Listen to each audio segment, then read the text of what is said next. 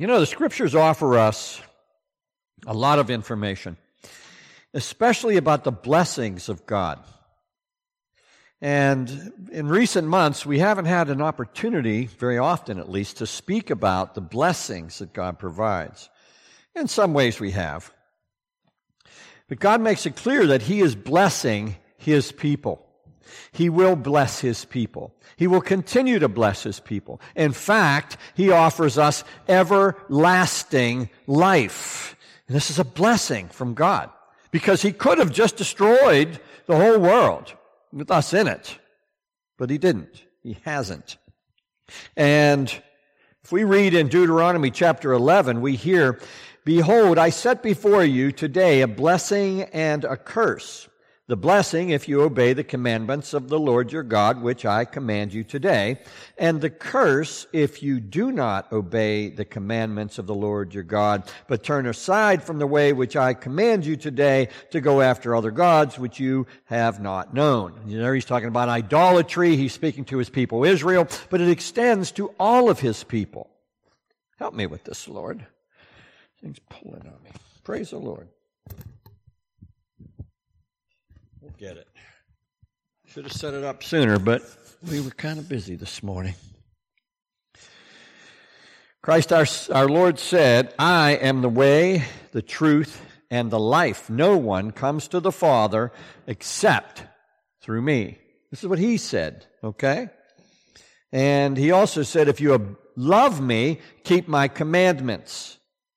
Everlasting life is a blessing from Almighty God. And we find it written about extensively in God's Word, sometimes directly, sometimes indirectly. We find Christ is written of in God's Word, sometimes directly, sometimes indirectly. There are prophecies. It was foretold that He was going to come. It was foretold that He was going to live. It was foretold that He was going to be sacrificed, and it was foretold that He was going to rise from the dead. And it's foretold that He knew these things. And He also alluded to them many times in His teachings. When we look in the Psalms, we see David very often referring to Christ coming.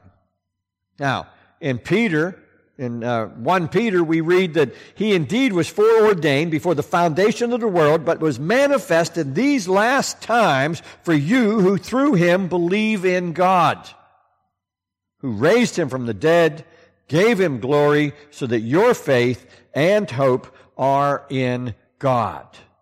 God raised Him from the dead, and God promises to raise each and every one of you who are His. Everlasting life is the hope that we have in Christ.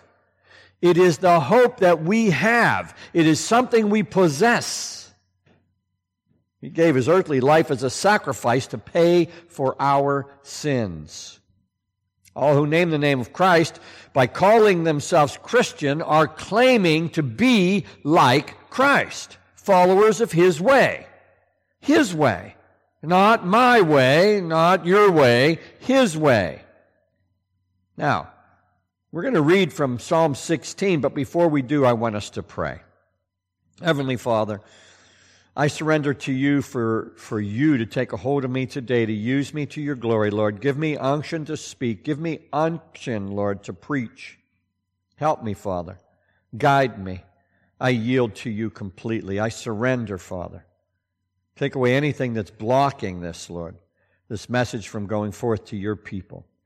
Enliven us with your Spirit, I pray, in Christ's name, and all of God's people said, Amen. Now, we can find the 16th Psalm in these Bibles in your seats there, if you care to look. Page 843 is where that is. Page 843. And otherwise, we'll have it up on the screen for you. 843 is Psalm 16. And this is a Psalm of David, which is called a Miktam. And a Miktam is a sort of a, I don't know how you describe it. It shows one thing, but it tells another. It's sort of like when Benjamin Franklin said, "Many." What was it? How did he say that? Many hits I don't know. He was talking about knocking down an oak tree. An oak tree can be felled with many hits. And what he's saying is it's an obvious truth. You hit that oak tree enough, it's going to come down. But as Christ is being revealed by David, he knew that he was coming through him. The Messiah was going to come through David. David tells this thing as if he's speaking of himself, but he's also speaking of Christ. So as we read this psalm, let's remember that not only is David speaking of himself, but he's also speaking of the Messiah. Preserve me, O God, for in you I put my trust. O my soul, you have said to the Lord, you are my Lord. My goodness is nothing apart from you. As for the saints who are on the earth, they are the excellent ones, in whom is all my delight. Their sorrows shall be multiplied, who hasten after another god. Their drink offerings of blood I will not offer, nor take up their names on my lips. O Lord, you are the portion of my inheritance and my cup. You maintain my lot. The lines have fallen to me in pleasant places. Yes, I have a good inheritance. I will bless the Lord who has given me counsel. My heart also instructs me in the night seasons. I have set the Lord always before me. Because he is at my right hand, I shall not be moved. Therefore, my heart is glad, and my glory rejoices. My flesh also will rest in hope, for you will not leave me in Sheol, nor will you allow your Holy One to see corruption. You will show me the path of life. In your presence is fullness of joy. At your right hand are pleasures evermore. Forevermore. I pray in Christ's name that God would open His Word to us, make it sound in our hearts, I pray. Amen. In this psalm, David is prophesying about Christ, the Anointed One, who would come through his lineage. David knew that he was coming through his lineage. It was foretold. Now, in verse 7, we're going to pick up at verse 7. I'm not going to start with the first 6 verses because it really is talking about Christ. And the focus of this message is on everlasting life. I will bless the Lord who has given me counsel. My heart also instructs me in the night seasons. What's a night season? Sleep? Darkness? Whenever things aren't looking good, maybe? It could be all of those things. But at the very least, each of us who live our lives in Christ receives from God wise counsel, just as Christ did. In Christ, we receive wise counsel.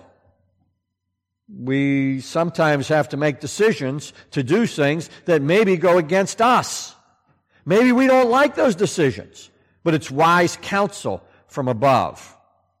And each of us who lives in Christ have the Spirit of God within us, and He teaches us how to please God.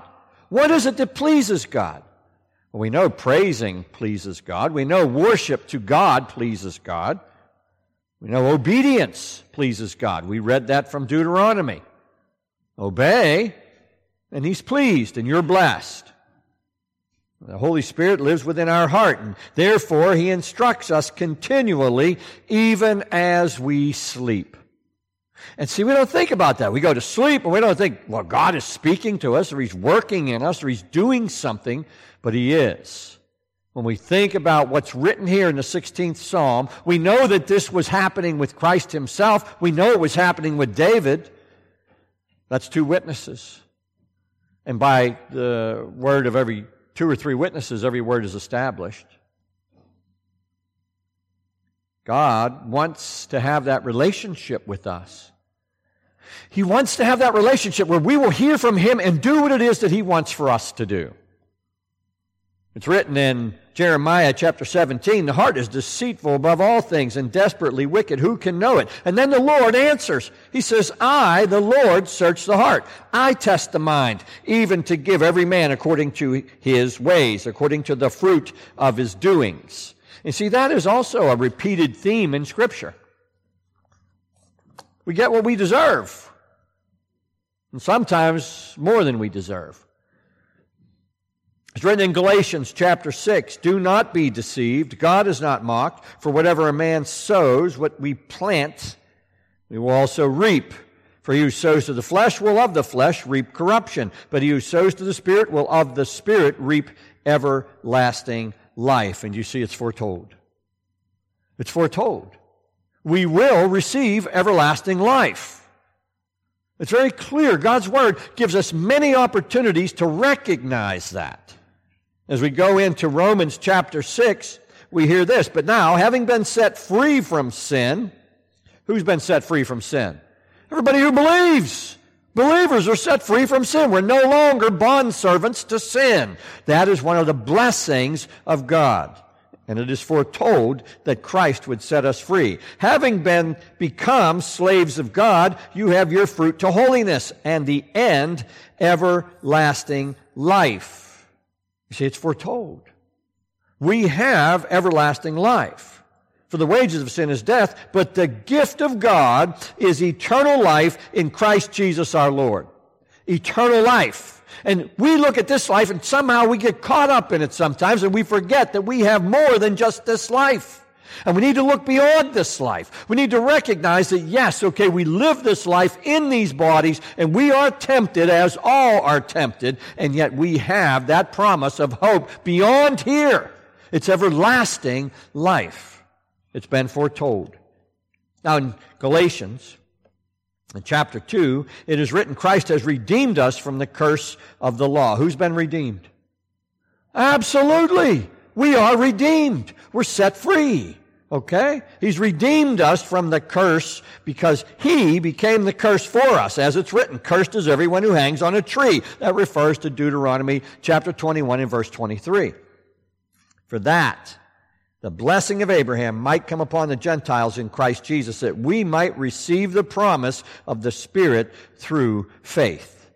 You see, our salvation doesn't come by our work. It comes through faith. Faith in what God has done.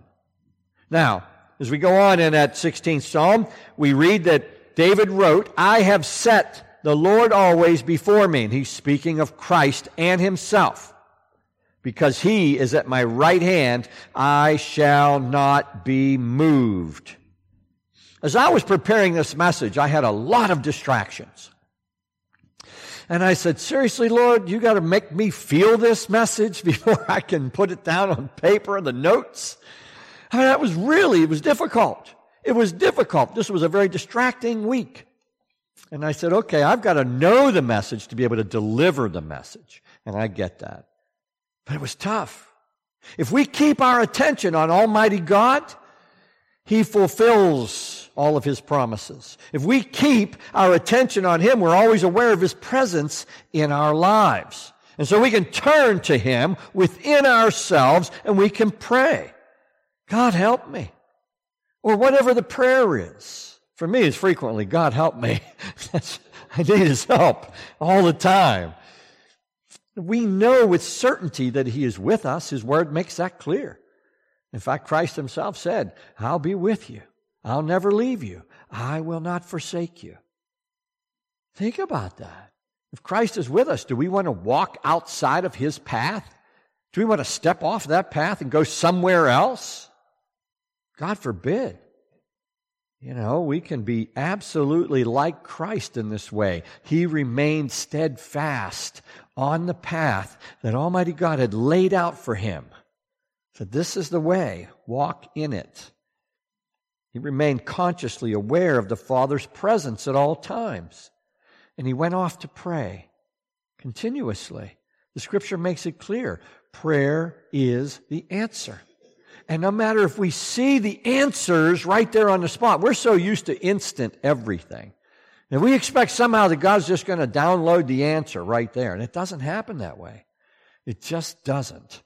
And I can't explain that to you, except that I know God does hear and answer the prayers of the saints, those that He calls saints, those of us who are living for Him. He walked fearlessly. Christ was fearless. He had confidence in the Father's will. He knew. Even when He got down to the wire, He said, well, you know, if you can make this pass by, that'd be great, but not my will, but yours be done. At the toughest moment, when he was sweating blood. He said, your will be done. And that's where it really comes down to it, folks, because we may face a time when we are in that kind of a stress.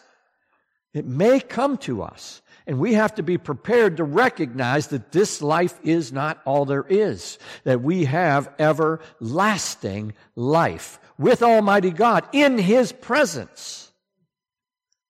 If we look at the Scriptures, we will see more of that.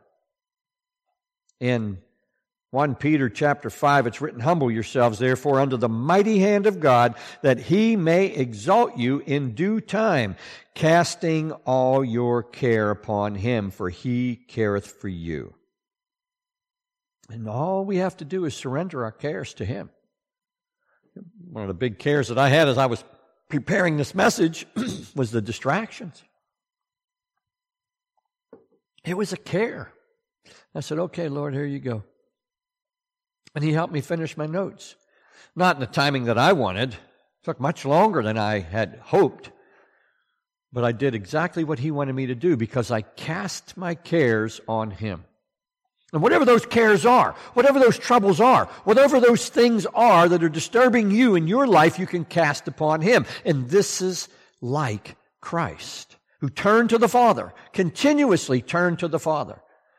If God is with you, He is in you. And if He is in you, you can have that intimate relationship where you communicate with Him. That's what we call prayer. It's simple. It really is. In Psalm 27, it's written, wait on the Lord.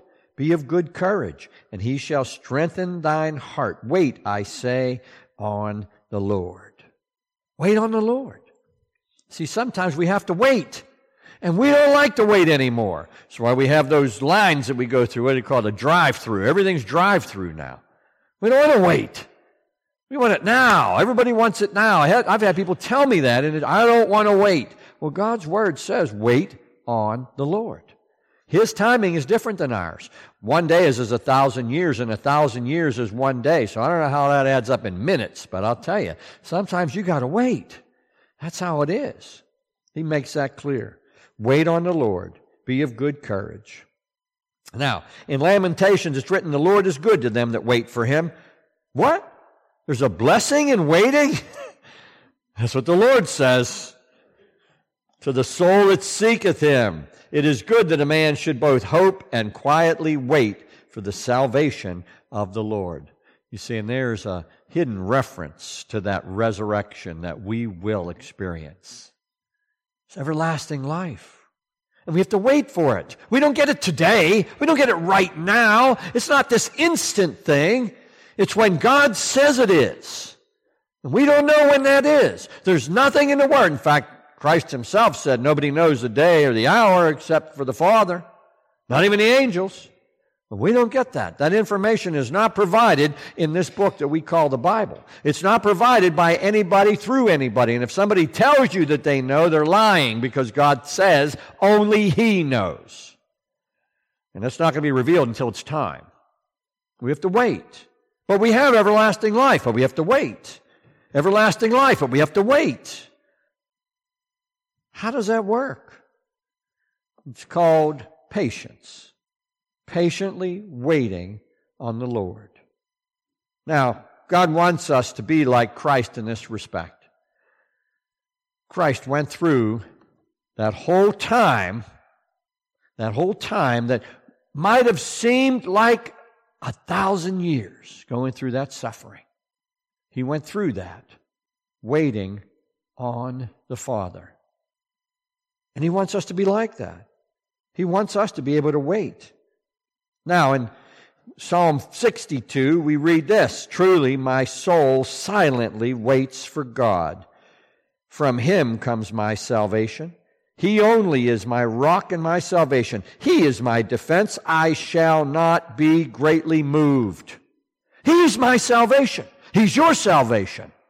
Your everlasting life comes only from Him and through Him, no matter what anybody else says.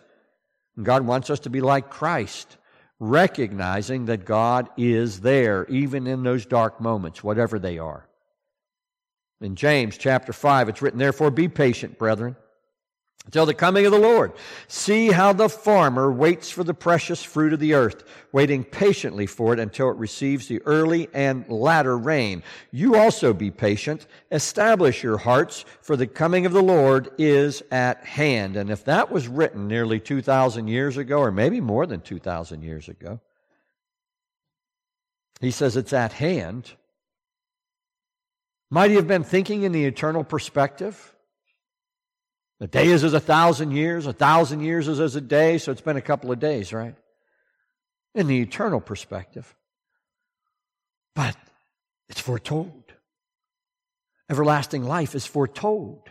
It is weaved into James' writing. James was the brother of our Lord. He was the first bishop of Jerusalem. Foretold. Therefore, it's written in Psalm 16:9, my heart is glad and my glory rejoices. My flesh also shall rest in hope. Now, David is speaking as if he himself were Christ. He's speaking in terms that Christ was going through during the time of his crucifixion. He's relating his joy in the comfort of God's presence. Remember, it's written that for the joy that was set before him, he endured the cross. And this is why his heart was glad, and he expresses joy and rejoices. David knew that the Messiah was coming through him. He knew that God was comforting him by being present. And David was comforted by God's presence. He's thankful. He's happy. He feels completely secure. And it's in the knowledge of God's presence. Do you know that God is with you? Do you know that you have that blessing? God is with you. You can be secure in that knowledge. If in fact you're walking with Him. If in fact you are His. If in fact you are walking in His blessing. You can be secure in that. In the sense that God is with you. He is present with you. And that might be hard for us to conceptualize. Because we are human. We are flesh. How can God be with me when God is infinite? We don't recognize that He is so infinite that He can fit Himself into us. He can break down all the barriers that separate us from Him. And we can be confident in that knowledge that He is with us. It's written in Job. Job was a man who suffered. In the 14th chapter, Job said, if a man dies, shall he live again? If a man dies, shall he live again? If a woman dies, shall she live again? And later on, he writes, for I know that my Redeemer lives, and he shall stand at last on the earth. And after my skin is destroyed, in other words, his body dies, deteriorates, he said, this I know, that in my flesh I shall see God. Do you hear him foretelling the resurrection? In my flesh, he said. Now, Job, it's understood, is the earliest writing that we have of Scripture. Job's writing was the earliest. Not Genesis, Job. There's some that argue about that. I don't want to get into it. But anyway, we go on in Job, and what do we hear? This I know, that in my flesh I shall see God, whom I shall see for myself, and my eyes shall behold, and not another. How my heart yearns within me. He foretold the resurrection. He foretold everlasting life. He foretold this position that we have in Christ. Saved. Changed. Transformed. All of it's found right there. We're transformed into the image of Christ. We will have a new body, a resurrection body. And sometimes this life wants to throw all these things at us and make us think that maybe that's not possible, but God says it is. His word is true. If you accept His word, you can recognize that He brings that blessing to His people. Remember Ezekiel's prophecy in Ezekiel chapter 37. The first 14 verses talk about those dry bones. And Ezekiel says, will these bones live? And God shows him this mighty army rising up. It's that army of believers, God's people, who are going to live again. And that's clear. We have everlasting life. It's foretold. In Matthew chapter 22, we hear our Lord say concerning the resurrection of the dead, have you not read what was spoken to you by God, saying, I am the God of Abraham, the God of Isaac, and the God of Jacob. God's not the God of the dead, but of the living. And he's referring to Exodus there. I think it's 3 and verse 6. He's not the God of the dead. He's the God of the living. We will live forever. We will have everlasting life. And this is something, whenever we're in the midst of life's problems, whatever they are, we can remember this, because that's the hope that we have in Christ. Let it drive us to do the right things. Let it drive us to stay on His path, to walk the way of Christ, instead of stepping off, instead of succumbing to temptation. Remember, it's written in Hosea, I will ransom them from the power of the grave. Do you hear the call for resurrection there? The promise of resurrection? I will ransom them from the power of the grave. This is the work of Christ. I will redeem them from death. What are we redeemed from? Death. The wages of sin are death, right. We're redeemed from that. There's an old hymn we used to sing. Redeemed, how I love to proclaim it. Redeemed by the blood of the Lamb. Redeemed. Anybody? How's it go? Redeemed. Ah, okay. Amen. It's by the blood of the Lamb. That was ad lib. It's not in my notes. I will ransom them. In Revelation 20 and verse 14, Then death and Hades were cast into the lake of fire. This is the second death. You see, that death that comes at that time does not apply to us. Those of us who are redeemed by Christ will live forever. We will have everlasting life. In Daniel chapter 12, it's written, and many of those who sleep in the dust of the earth shall awake, some to everlasting life. Another reference there. Foretold, everlasting life, some to shame and everlasting contempt. Those who are wise shall shine like the brightness of the firmament, and those who turn many to righteousness like the stars forever and ever. Let's turn others to righteousness. He doesn't tell us just to tell them to say a prayer, come to a building like this. He says, turn them to righteousness. Get them to follow the way of Christ. Get them to be like Christ. And part of that is discipling. It's teaching the Word. It's preaching the Word.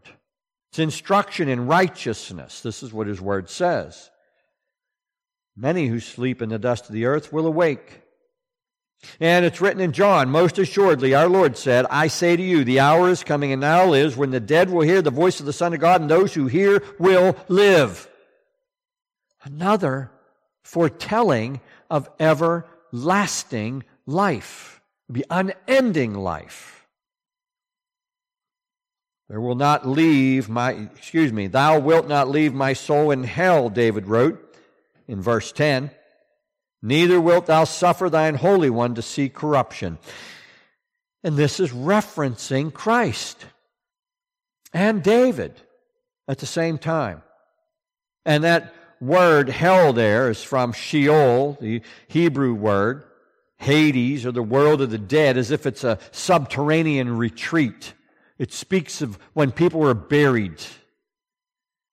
And it includes its accessories and inmates, the grave, hell, and pit.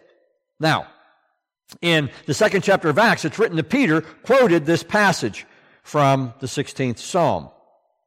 And in his sermon after the Holy Spirit came upon the believers, Peter said it refers to Yahshua of Nazareth, Jesus, the one we call Jesus.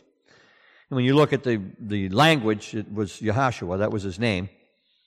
We call him Jesus. But anyway, Peter said, therefore, being a prophet, and knowing that God had sworn with an oath to him that of the fruit of his body, according to the flesh, he would raise up the Christ. He's speaking of David, first of all, and then referring to Christ. He would raise up the Christ to sit on his throne. He, foreseeing this, spoke concerning the resurrection of the Christ, that his soul was not left in Hades, nor did his flesh see corruption.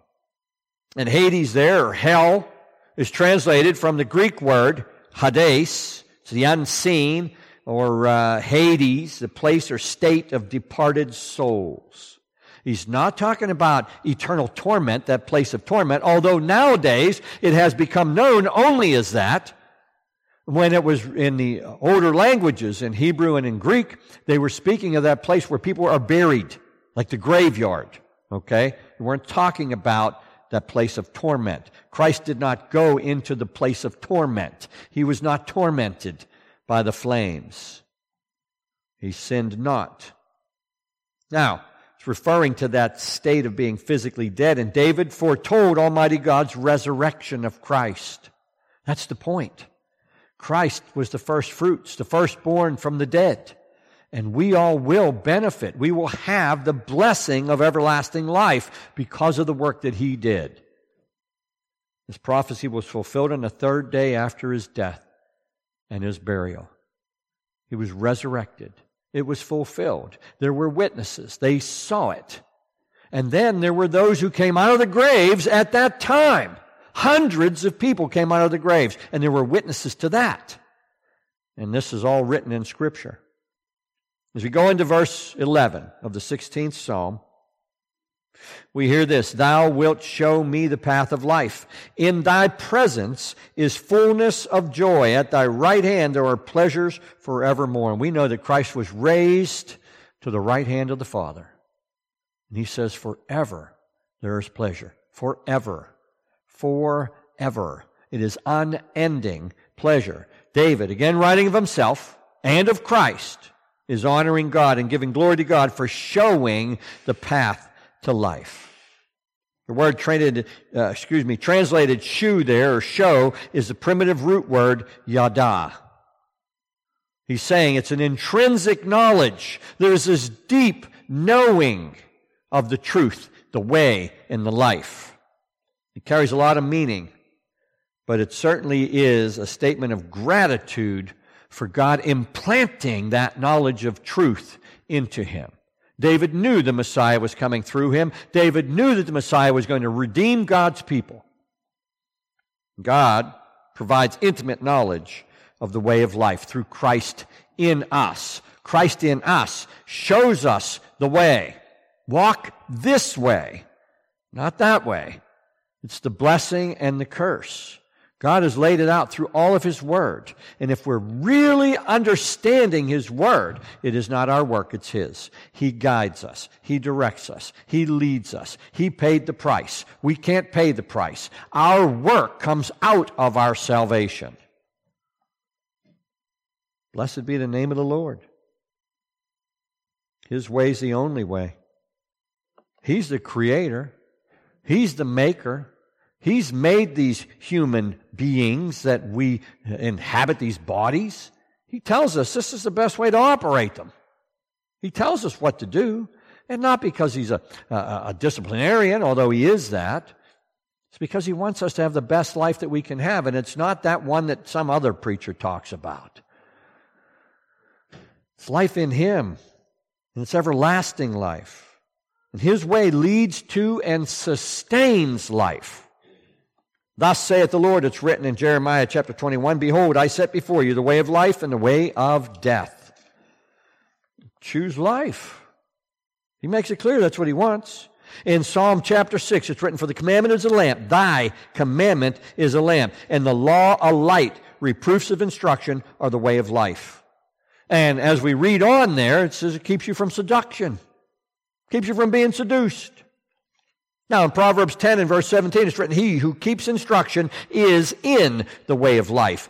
Who's in the way of life? Those who keep the instructions, right? This is where we started in Deuteronomy. Isn't that what Jesus said? He's the way, the truth, and the life. If you love Him, you keep the commandment. That's what He said. It's pretty easy. But he who refuses correction goes astray. Now, who's correcting us? It's Christ. The Holy Spirit's correcting us each and every step of the way. If we obey, if we follow where he leads, we can't go wrong. We can never go wrong by doing what's right in the eyes of God. Ever. It doesn't lead us wrong. Now, if we look at Proverbs chapter 12, and verse 28, we hear this: in the way of righteousness is life, and in its pathway there is no death. Another illusion or a picture of everlasting life. Because we all die physically, but we are not going to die forever. We will live forever. And his word makes that clear. In the way of righteousness is life. Who is our righteousness? Christ is our righteousness. He paid the price. In the way of righteousness is life, and there's no death in that pathway. It's everlasting life. It's foretold. Now, in Proverbs 15, we hear this: the way of life winds upward for the wise, that he may turn away from hell below. Be no death. We will live. And in Deuteronomy chapter 30, I call heaven and earth as witnesses today against you. I call heaven and earth as witnesses today against you, that I have set before you life and death, blessing and cursing. Therefore choose life, that both you and your descendants may live, that you may love the Lord your God, and that you may obey his voice, that you may cling to him, for he is your life and the length of your days, and that you may dwell in the land which the Lord swore to your fathers, to Abraham, Isaac, and Jacob, to give them. And he's talking about a physical land, but he's also referring to that heavenly land, Beulah land, that forever land, that place where we will live forever in the presence of Almighty God. We have that. That's the promise. It is foretold. Being in the presence of our Creator brings everlasting joy. And we'll be there forever. And we don't even know what that means. We can't even conceptualize what forever is. Because in the presence of God, there will be no time. And we will live in that eternal moment. You ever find yourself in a place where you're just so busy with things that maybe an hour slips by, or 2 hours or more? When that's the eternal moment. That's the presence of God. When everything is right where it needs to be. I encourage you. We have to remember that being in the eternal, unending presence of Almighty God is ceaseless pleasure. And I encourage you to bring yourself into the presence of God continuously. God inhabits the praises of his people, so praise him. Praise him. Lift up praises to him. As you go through your day-to-day life, say, praise you, Father. Praise God. Praise the Lord. There's sometimes whenever I shout praises to the Lord so that I'm not shouting other things. I'm human, folks. You know, I hit my thumb too. Oh, praise the Lord.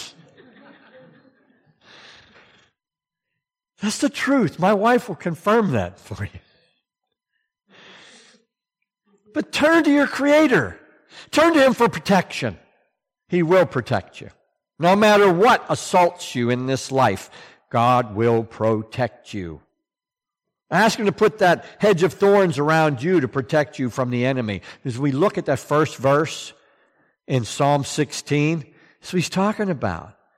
Protecting his people. And Christ knew that he was protected. David knew that he was protected. And we all can have that same confidence that God will protect us. In Psalm 37, it's written, depart from evil and do good and dwell forevermore, for the Lord loves justice and does not forsake his saints. Does God forsake us? Anybody? God doesn't forsake us. His word says so. They are preserved forever. Now some take that and they say, well, see that?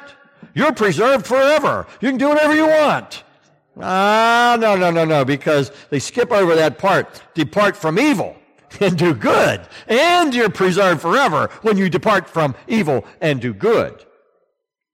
He doesn't forsake his saints. They're preserved forever. But the descendants of the wicked shall be cut off. Not just the wicked, but their descendants. And Peter said, it's written in Acts chapter 2, repent and let every one of you be baptized in the name of Jesus Christ for the remission of sins, and you shall receive the gift of the Holy Spirit. For the promises to you and to your children and to all who are far off, as many as the Lord our God will call. It's promised for you. You will receive the Holy Spirit. That's what he says. And I believe much of the church has yet to comprehend what that means. We all can be filled with His Holy Spirit. And at some point, maybe in the near future, the Lord will lead us there and we can actually talk about what that means and what it looks like. But allow Him to pour His Spirit upon you. Allow Him to control you. Allow Him to run you. You're the vehicle. Just like you get into your car or your truck or whatever it is that you operate. You get in there, you operate it, right? Well, you turn over the wheel to God and say, okay, you run me, Lord. You drive. You take control. I just want to take a back seat. And I'm not going to, I told Him, put me in the trunk and lock me in.